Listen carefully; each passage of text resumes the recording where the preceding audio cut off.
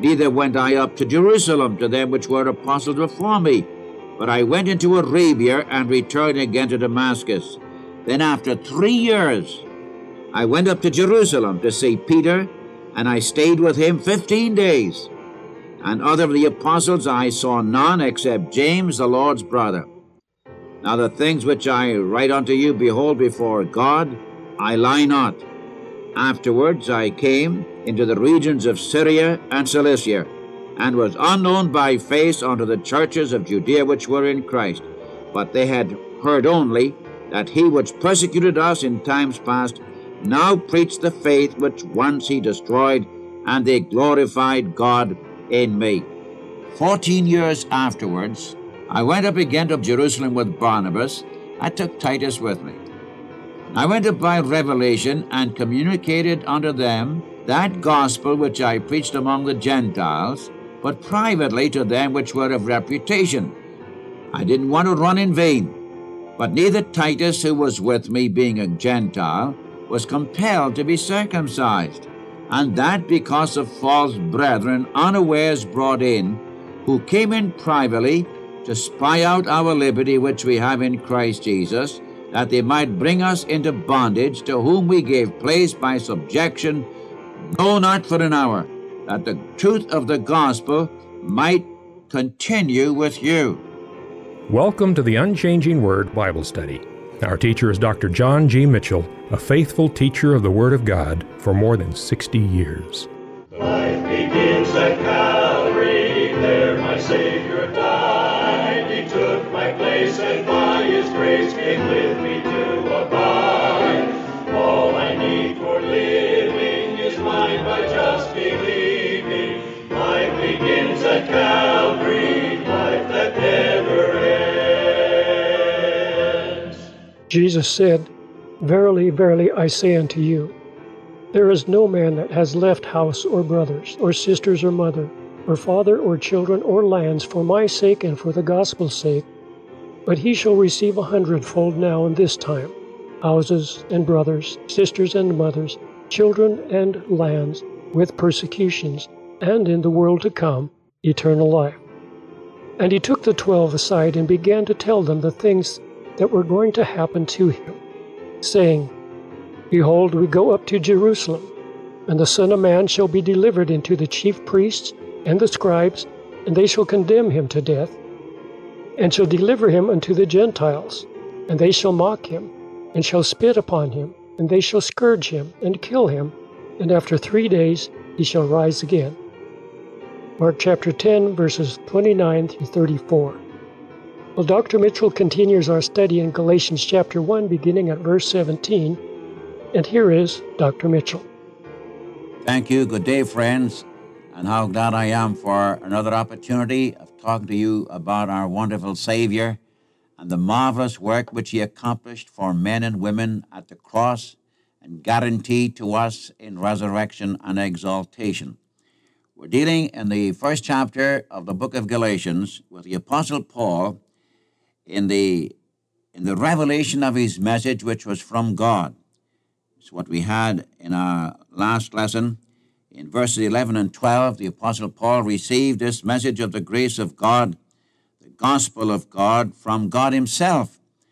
He didn't receive it from any school or any man.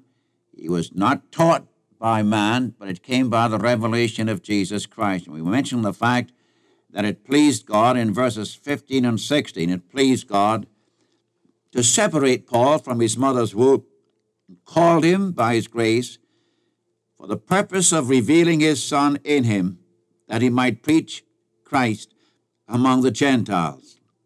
And immediately I conferred not with flesh and blood. I do not want to go over this again except to pick up the connection with those of you who are just tuning in with us.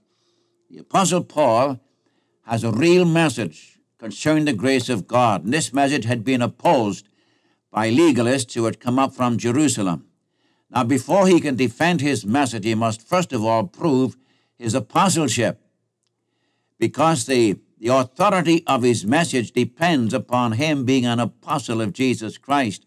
And upon this he insists, for example, in chapter 1, verse, he said, Paul, an apostle, by Jesus Christ and God the Father who raised him from the dead. And then you have it in verse 11 and 12. He didn't receive this message from man, but by revelation of Jesus Christ. And then in verse 16, it pleased God to not only separate him and call him, but he revealed his Son in him, that he might preach him among the Gentiles. And immediately I conferred not with flesh and blood. So you have here, first of all, then, that the revelation of the message which Paul preached was from God. It was of divine origin, came from God, and had nothing at all to do with men as far as receiving it from man, not even from the apostles at Jerusalem. And he was divinely equipped and divinely sent by a sovereign God. And again, I want to suggest to you the gospel which Paul preached, whether it be Romans, Galatians, or whatever it was not patterned after human schemes or human philosophy or human reasonings, and that his message, his gospel, is concerning a person. It's not concerning an institution. It's concerning a person. It's not even concerning certain ceremonies and ordinances that the church may have. The center of his message is concerning a person who came, lived a sinless life, and died and was buried and was raised again from the dead. Now, the second thing about this is that Paul was not only delivered from his sin, and not only delivered from this present evil world, as you have in verse 4, but he was also delivered from his religion. You see, when Paul became a Christian, Paul was a sincere blasphemer before that. Now, I quote his own words from 1 Timothy chapter 1, verses 13 to 15, that Paul was a sincere blasphemer, though he said he did it ignorantly. And then he went on to say, it's a faithful saying and worthy of all acceptation, that Christ Jesus came into the world to save sinners, of whom I am chief. Now let me get this into your heart. Remember that these Judaizers had come to Antioch and were trying to bring people under the bondage of the law. In fact, these Galatians were being swept off their feet because of it.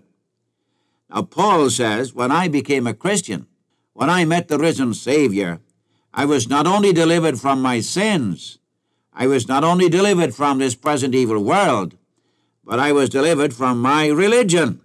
Don't forget that the Apostle Paul knew what religion was. You remember in Philippians chapter 3, in verses 6 to 9, he said, if anybody else has a right to glory in the flesh, I have more.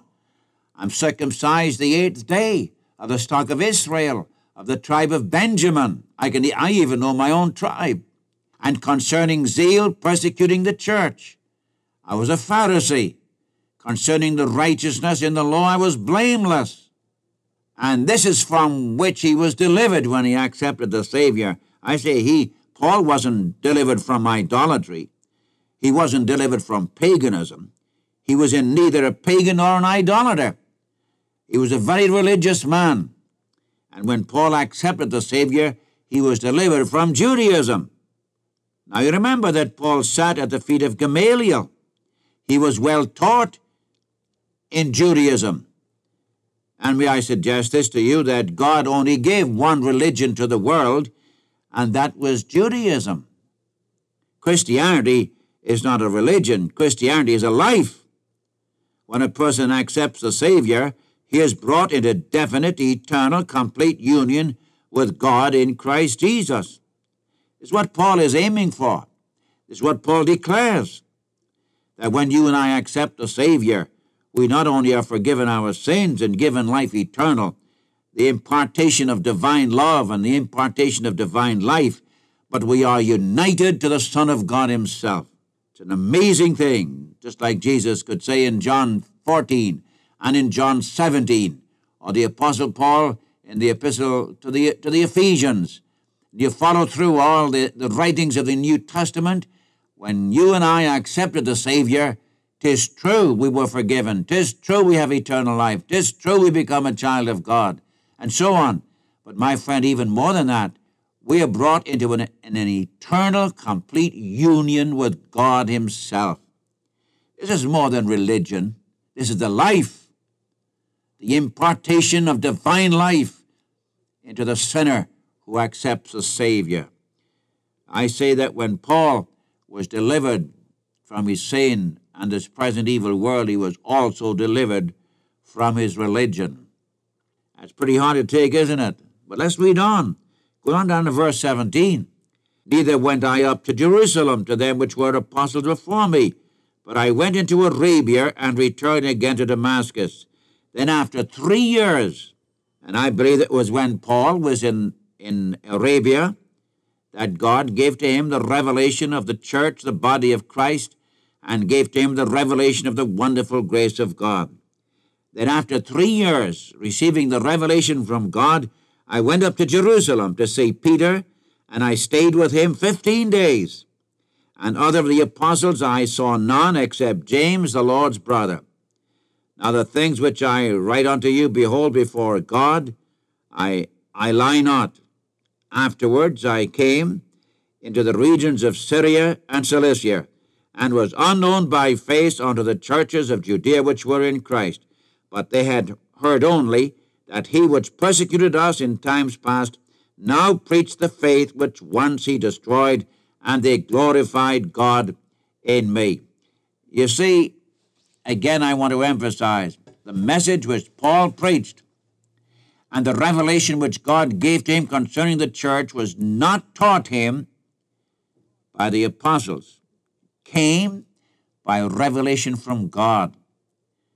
And he wants these folk in Galatia, as well as Antioch and elsewhere, to remember.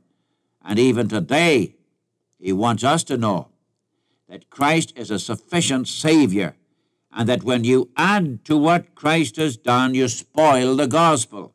You pervert it. And again I say, Paul was delivered from his religion. There are a great many religious people today who know not the Savior. There are thousands of church members today, and I'm not judging their heart. My friend, may I say, having dealt with hundreds of people, I know what I'm talking about. And I say it very simply that there are thousands today who are church members. They've joined the church, they've been baptized, they've gone through the ordinances, etc., and yet they have had absolutely no relationship to the Savior. They're religious without life. And how glad I am to say that when you and I accept the Savior, we're not only delivered from sin and from judgment and from this world and from the powers of hell, but we're delivered from our religion and we're brought into real relationship with the Savior. In other words, I just ask you, putting it this way, ask you a question: is Jesus Christ sufficient for you? Is he really your Savior? Or are you depending upon membership in some organization? Or are you depending upon your good works? Or are you depending upon keeping a day? Or are you depending upon some religious rites? Or are you just depending only, wholly, completely upon Jesus as your Savior? You see, in the Bible, my friend, there are two principles: the principle of faith, the principle of works. They don't mix. If it's by grace, then it's no more of works.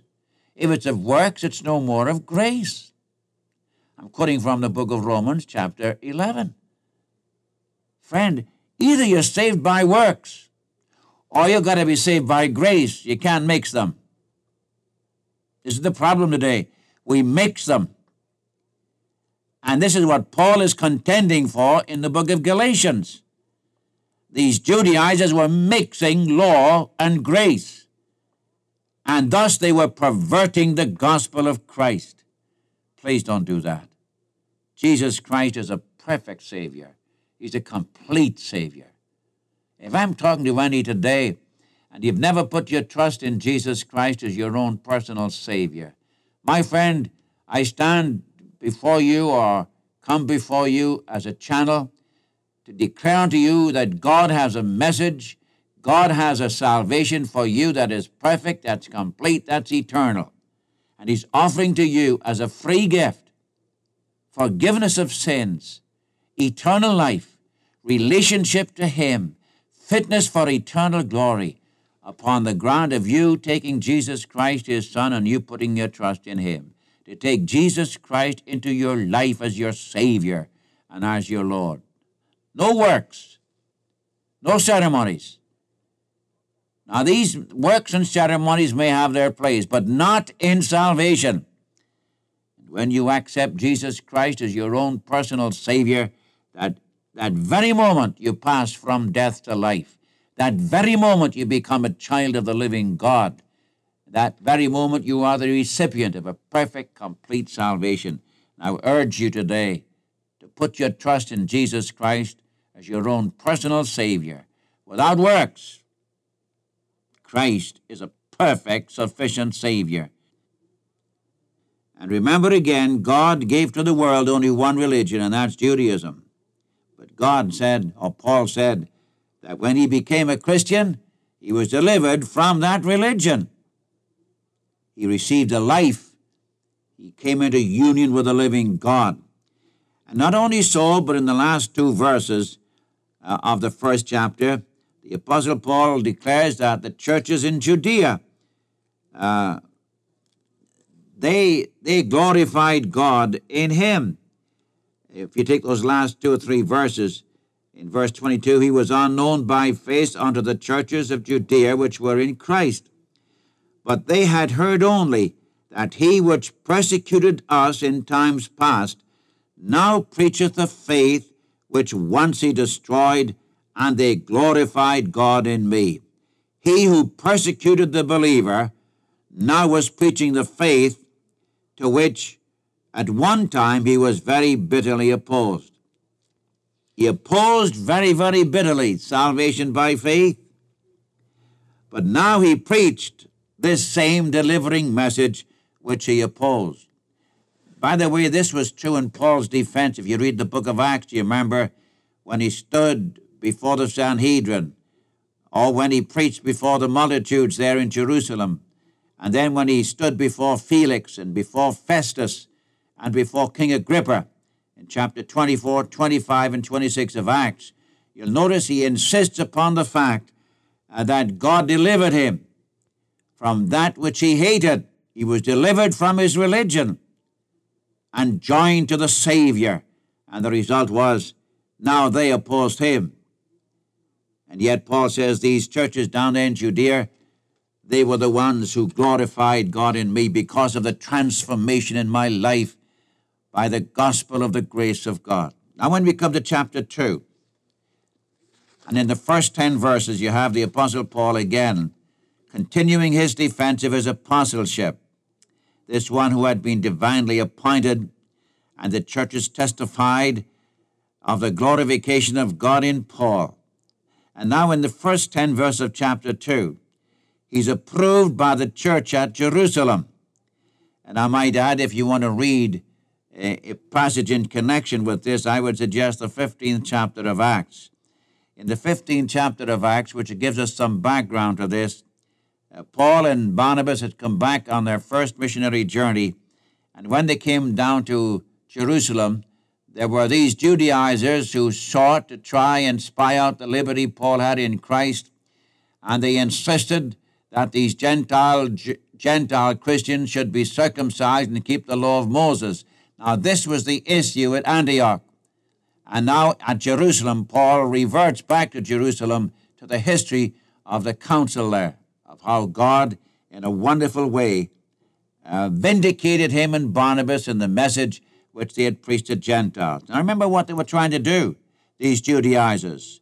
They were trying to insist that the Gentile Christians be circumcised and keep the law of Moses. And James and Peter and the rest at Jerusalem, these leaders in the church, stood by Paul and Barnabas and declared that the Gentile Christian should not come under circumcision nor under Moses. As you remember, Peter said, do not put these Gentile Christians under the same bondage, under that which neither we nor our fathers could bear. And he's talking there about the law of Moses, by the way. Now you come down to the first few verses of chapter 2.